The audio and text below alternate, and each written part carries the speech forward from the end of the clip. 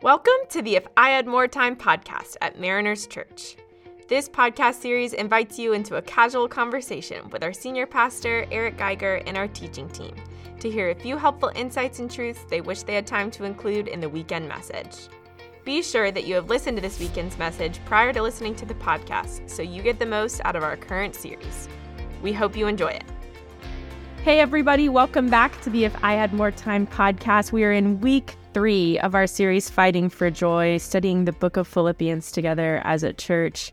Today, I have the lead pastor of our Mariners Oceanside congregation, Van Ibasan, with us. Hello. Thanks so much for joining us. And you said his name correctly. I sure did. Someone somewhere once upon a time has messed up his last name. I messed up his name. Yeah. So this is Eric speaking, and I feel horrible because the very first time I introduced you to the church, I said your name incorrectly. Correct. What'd you give it? I mean, as you know, I'm really bad with pronouncing names. I mean, it's just really bad. And people are like, Eric, you should work on it. And you have no idea how hard I've worked on it. You know, I practice names and well, we rehearsed it at the beginning. We even rehearsed it. I knew you knew that I knew going in that I thought it was going to be a problem. I think I said Ibasan. Yes, you did. And it's not Ibasan. And then and DK said, Eric, I got the way to help you know. It's think about Allen Iverson, Ibasan. And after DK gave me that pointer, I've been good ever since. I have no idea who that is. So now you know Ibasan without even Iverson. I don't need Iverson. You don't even need Iverson. That's what I need. That's awesome. Well, we're so glad that you're here. We love what's happening down at Oceanside. Can you just give everybody a little glimpse of what God's doing, what you're seeing in the church, in the community? Yeah, so Mariners Oceanside is the newest congregation of Mariners, the 7th one. And it happens not to be in Orange County, but in San Diego County. Yeah. So we're super excited about that. And we launched 18 months ago, a little over a year. And to see just what God has been doing is incredible. Yeah. You know, beautiful things I love about Mariners congregation is that they're not just a church in the city, but really serve as a church for the city, for the good of the city. And so we were able to, when launching it, we're amazed at how God has brought such favor. One thing unique about Oceanside is that our backyard is Camp Pendleton. Yep. And for many years, Mariners has served the 3-5 Battalion for incredible. In fact, last week, or I don't know if I say last week, but we saw last teaching about an incredible story that took place from the 3-5 Battalion. Yeah. Amazing. And so our heart was, how do we serve the Southern Battalion? How can we serve there? So we became official sponsors for the 9th Com Battalion. And they even gave us this emblem of their badge and to say, you guys are part of family. It's huge. Yeah. It's a big deal. So the chaplain said there, he said, this is a unique thing because they deploy with this badge. For them to give to a church is a huge thing. Wow. So much favor that just 2 weeks ago, 2 other battalions reached out to us to say, hey, can you serve us? Really? Wow. Yeah. So incredible. Oh my gosh, we're finding out for the first Man, that's time awesome. here. Dude, I love that. Great. And then we started a Mariners hosted here at a senior living facility in Oceanside. Yeah. So surrounding Mariners Oceanside is 3 compounds, really. You have the independent living facility, the assisted living facility, and the memory care facility. So this is a community that is really tucked away and oftentimes are neglected. No one visits them. And so we have an opportunity to bring Mariners Hosted here to the independent living facility. So independent living facility, these are people who choose to live there. They can go to our church. And so we were able to, and so we're like averaging like 12 to 15 people to show up there. Oh, that's for cool. our independent living facility. And really the goal is not so much the independent living facility, but the assisted living facility. Because these are the people who they can't go to church. They can't. So we're developing a team within the living facility to bring Mariners Hosted here to the assisted living facility. That's great. That's beautiful. Well, Van and his wife Jenny they're just incredible. I'm so grateful that you guys moved here and have given yourselves to that community. And I love what God's doing at Mariners Oceanside. I do. I rejoice. It's beautiful. It is fun. They're the church that changed our language from in Orange County to we had to expand to Southern California. That's true. So glad. That's true. I mean, I'm glad you bring that up, Liz, because if you've been at Mariners for a season, even when we started launching congregations during the pandemic, you would have noticed that shift. I would have said when I'm speaking on video to all the congregations, hey, I want to welcome all of our congregations in Orange County. And if you notice, I no longer say in Orange County. I say I want to welcome all of our congregations throughout Southern California. And Mariners Oceanside really did help us broaden what our perspective would be. It was something that our elders, we spent time praying about on if that was really the next step, the next iteration, and what God was doing at Mariners Church, and we really believed it was. And even practically speaking, I mean, we've looked at what will it be like to launch congregations in northern Orange County, for example. And it takes as long to drive from Mariners Irvine to North Orange County as it does to drive to, what in San Diego they say North County, North County. To drive to North County, to drive to Oceanside. It's not really just Oceanside; it's really Oceanside, Vista, Carlsbad, that Tri-City area, yeah, the neighboring communities. Yes, Yeah, it's awesome.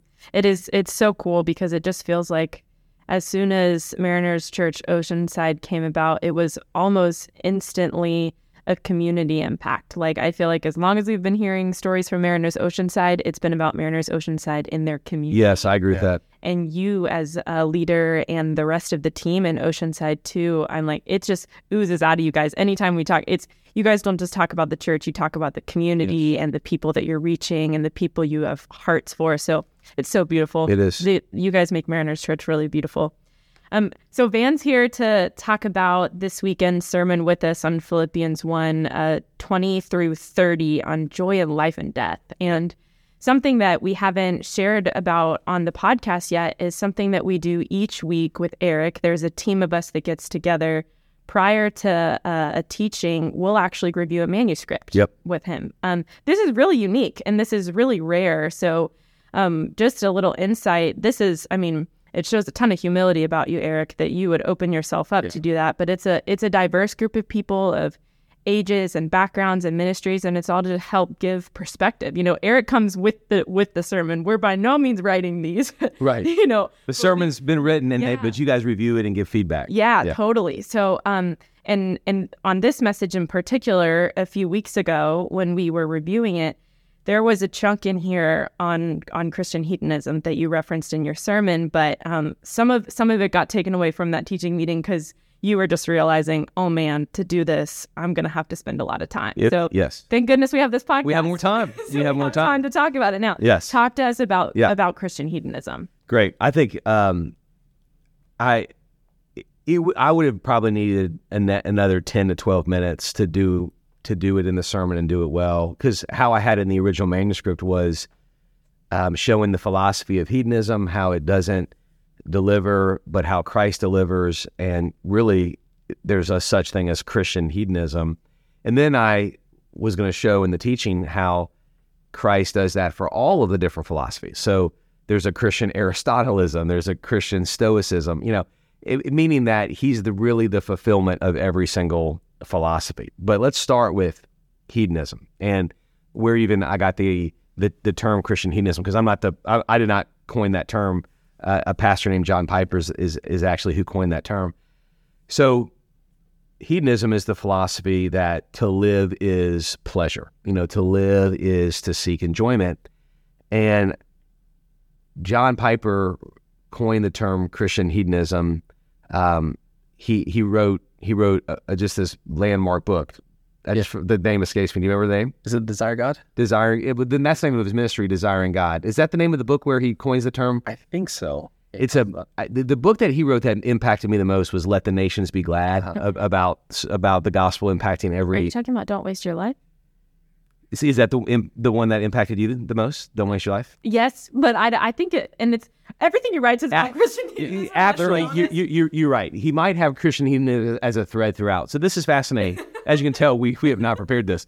So the book that impacted Liz the most was Don't Waste Your Life. Yes, Piper. Totally. The Piper book that impacted you the most. And yours, Van, wasn't a book. It was actually a message in a passion conference. What was the message? He was talking about Christian hedonism, and really he kind of nuanced that the Westminster for the Catechism, the first question, to enjoy God by enjoying Him forever. He changed it from I'm going to live with Him. The chief end of man is to glorify God and enjoy Him forever. Yes, and he said by enjoying forever. So yes, okay. Let's talk about that for a moment. Yeah, come on. This is good.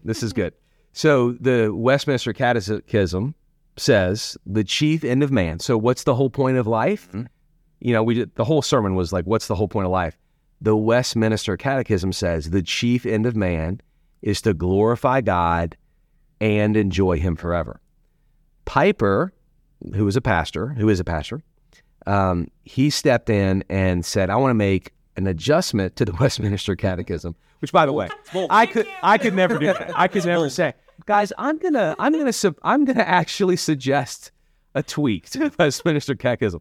But John Piper, he did that, and he changed it. I think with humility said it's this. And what did he say? It said he changed the word and used the word by. Okay, so the chief end of man is to glorify God by enjoying him forever. So in my sermon, I talked a bit about the relationship between honoring God and enjoying God. That's essentially what Piper was teaching, that by enjoying God, you honor God. And so how does this relate to Christian hedonism? He was teaching that you really do seek joy, and really the only way you're going to find joy is in Christ. And so I am an unashamed hedonist, and that I want pleasure, but I'm a Christian hedonist because I believe the only place where there's ultimate pleasure is in Christ, that every other pursuit fails. It's really also similar to Blaise Pascal. Blaise Pascal, the famous philosopher, he said, all men seek happiness. This is without exception. The cause of some going to war and of others avoiding war is the same goal, to have joy, to be happy. But none of us are, and now I'm big time paraphrasing Pascal, but none of us are until the great abyss is filled by the immutable object, namely by God himself. So he says, everyone's seeking happiness. We're all seeking joy. The only way we're going to actually have it is in Christ. So Christian hedonism is, hey, you want joy? Hey, to live is to enjoy. Go for it. But the only way you're going to be really quenched is if Christ is where you seek. And if you seek Christ, you will have joy. So that the part of the message where I just like briefly said, hey, Christ gives you the goal of every other philosophy. If Christ is the blank of your life, to live as Christ, I was basically applying the principle of Christian hedonism to all the other philosophies. Like, hey, if you want joy, Christ is your life and he gives you joy. Hey, if you want to be a good person, Christ is your life and he actually changes you and makes you good. If you want to serve others, Christ is your life. And then because he served you, you are overwhelmed by his service to you and you want to serve others. Christ is your life, and therefore he's going to grow you and develop you because his Spirit's within you, and he's going to sanctify you.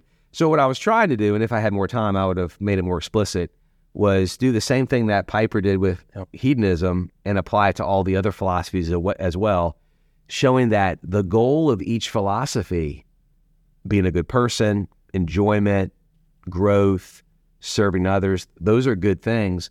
But if you chase those things apart from Christ, you'll never get those things. They'll never be enough. You'll never know if you've done enough. But if Christ is your life, he actually gives you the very things. He actually satisfies you. That's good. I have a question for both of you on when did it become your delight? Like when did you find, oh my goodness, I actually take pleasure in who Jesus is? Because I'm thinking about in my own journey, it was I actually think that it was very convenient for me to start following Jesus because I wanted to be a good person and I wanted to serve other people, and at first that was my goal, and then at some point it switched to me realizing, oh, all of those things pale in comparison to knowing him. So when did that happen for you guys? Do you have a moment or a scripture that comes to mind whenever you realized you could in fact find pleasure in the person of Jesus? Yeah. So for me, as a young Christian, I had a hard time committing my life to Christ. When you say young Christian, are you a teenager? How old are you at this time? 15 years old. Okay. Yeah, 15 years old, sophomore in high school. And I'm like, I want to follow Jesus. I want to pursue him.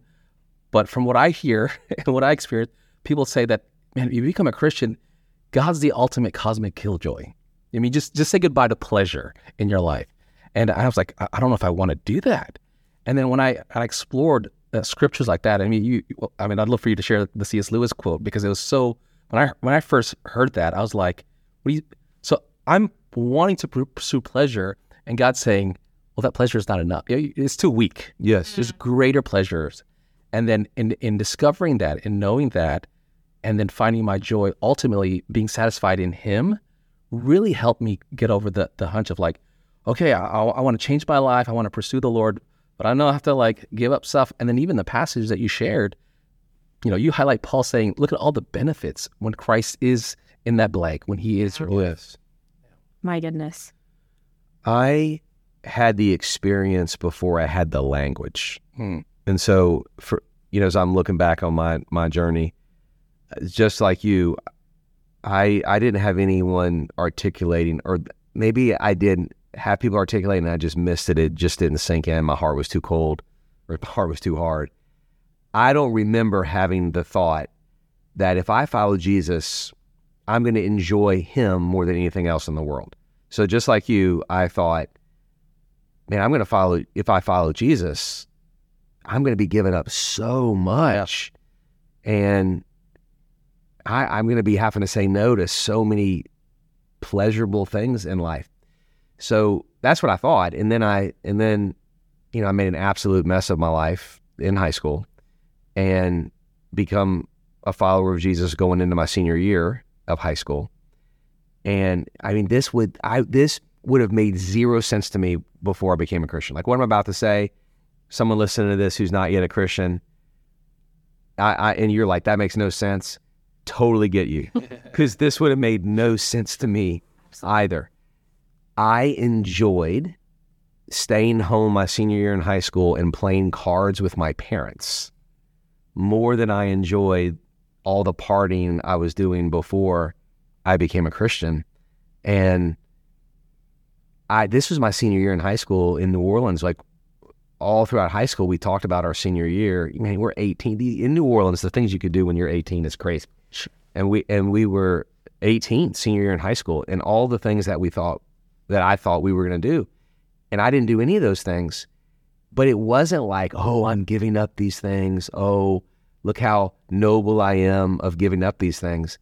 He really changed my taste buds, and I really was at more peace and more joy just being with my parents, reading my Bible, spending time with Jesus than I ever had chasing after all the things that I had chased before. And I didn't have language for it, but I couldn't have preached a sermon about it. I could not, if someone had asked me, I don't think I could have articulated it. Not well. I just would have probably said something like, I'm a happier person now, or I feel better about life now. I probably would have said something like that. It wasn't until really throwing myself into the scripture and like Psalm 16. I remember when Psalm 16 probably sophomore, junior year of college, when I'm reading through the Bible, Psalm 16 just boom. In your presence is fullness of joy. So in the presence of God is fullness of joy. And I didn't have fullness of joy in all of the other places. At verse 4 of Psalm 16, the sorrows of those who chase after another God will multiply. And my sorrows did multiply when I put something else in the blank of my life. And so Psalm 16 then gave me language for what I had already experienced. So my experience of Jesus being greater joy than anything else I had, that was real for me. It wasn't like a sermon. I lived it.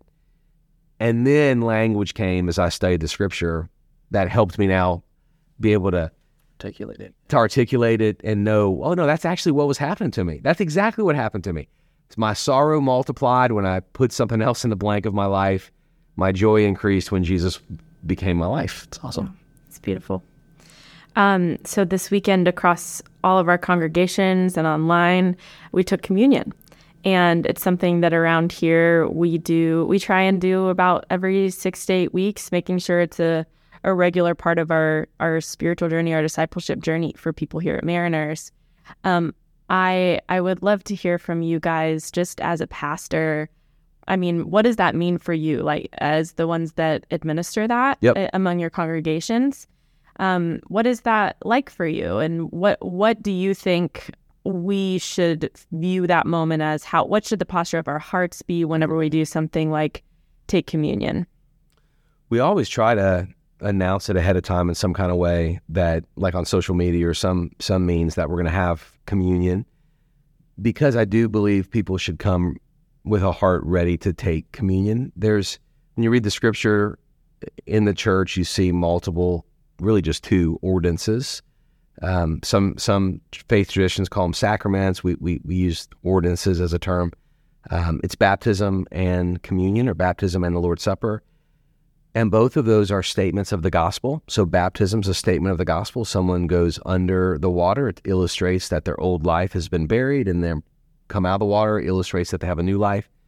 Communion is a statement of the gospel. The bread's representing the body of Jesus. The juice is representing the blood of Jesus. So they're really important for me as a pastor, because it's us together as a faith community, remembering the gospel and participating together in a meal, a sacred meal that declares the gospel to ourselves. Yeah. I think even it's how appropriate it is for a series like Fighting for Joy. It's just a reminder of our ultimate source of joy is found in Christ. But then even Paul would say, like, as often as you can, do this in remembrance, to remember remember what this beautiful sacrifice is, but also that he's coming again. Like, he came in his first advent, and we celebrate that because he's about forgiveness and salvation, but that he's coming again, that what sustains our joy, even in the difficult moments of life, is that it's Christ. He's coming back again, and we can be joyful because we have hope. Oh, it's beautiful. I didn't prepare you guys with this question. I think we're all right. We're all right. This is just a curiosity thing. Why do you think it's bread and wine? Like, do they symbolize different things? Yes. Okay. Yes. So the origin of the meal is the Passover, which was the Jewish people celebrating that God had delivered them from Egyptian slavery. And then Moses, after the people were rescued, said, you're going to remember this. You're going to take the Passover every year. So Jesus enters our world into the Jewish culture. He enters our world in a Jewish body, and all of his disciples are Jewish. They celebrate the Passover. So they were expecting they took the Passover every year together. And so they're taking the Passover together. And this is the time in which Jesus is going to be betrayed and crucified, which there's so much symbolism there, because Jesus is the new Passover lamb. The lamb the lambs that were killed by Israel when they were in Egyptian slavery is what led to their liberation. Jesus is the lamb that is slain, who leads to our liberation. So there's so much depth and symbolism with this meal. So Jesus is taking Passover with his disciples, and he says, essentially, this meal is going to now take on a more profound and a deeper meaning. We're no longer remembering the blood of lambs that were put on doorposts, but we're remembering the blood of the Lamb of God, Jesus, who is slain for us. We're not taking unleavened bread to remember the rescue from Egypt. We're taking bread to remember the body of Jesus. So the bread symbolizes the body of Jesus. The juice, or the wine, or the cup, symbolizes the blood of Jesus. So when we hold the bread, we hold the bread with, I don't want it to be, I say somber, but it's a somber and joyful holding of the bread. Somber because, wow, it cost his body for me to receive life, but joyful because it was a once and for all sacrifice. I don't have to sacrifice. Will not pay for the price of sin. Jesus paid the price of sin for me. So we hold the bread and we remember that in his flesh was placed all of our sin and shame, that in his flesh he absorbed the wrath of God. So the wrath of God, what do you mean? Well, sin has to be punished because God is holy. God punishes sin not in our flesh, but punishes sin in the flesh of Jesus. So in the flesh of Jesus, our sin is paid for. That's why we take the bread, to remember what his body sacrificed accomplishes for us. And then the cup represents his blood. Jesus said, this is the new cup, the new covenant, the cup of my blood, which is poured out for the forgiveness of sins. And so the body of Jesus, the blood of Jesus, without the body and the blood of Jesus, we don't have life. We are dead in our transgressions and sins. And so the communion is, you need the gospel over and over again. I need the gospel every day. We have a podcast called The Gospel Every Day. We need the gospel every day. And communion is a great way for you to remember the gospel. I hope that when you come into a Mariners congregation and one of our greeters or ushers hands you one of those cups, that you're like, yes, not like, I know what this is. I've done this before. No. Yes, there's going to be a couple of moments for me to remember what Jesus did for me.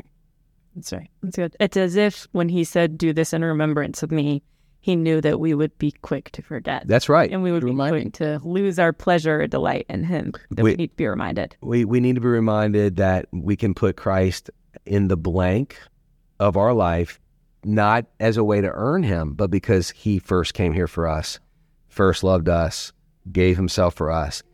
Because of that, we can now say, to live as Christ and to die as gain. Amen. It's good. Thank you guys so much for joining us on the If I Had More Time podcast. Thanks for joining us today on the If I Had More Time podcast, hosted by Mariners Church. We hope to see you next weekend at any of our congregations across Southern California or online. To view our service times at each congregation, be sure to check out our website at marinerschurch.org.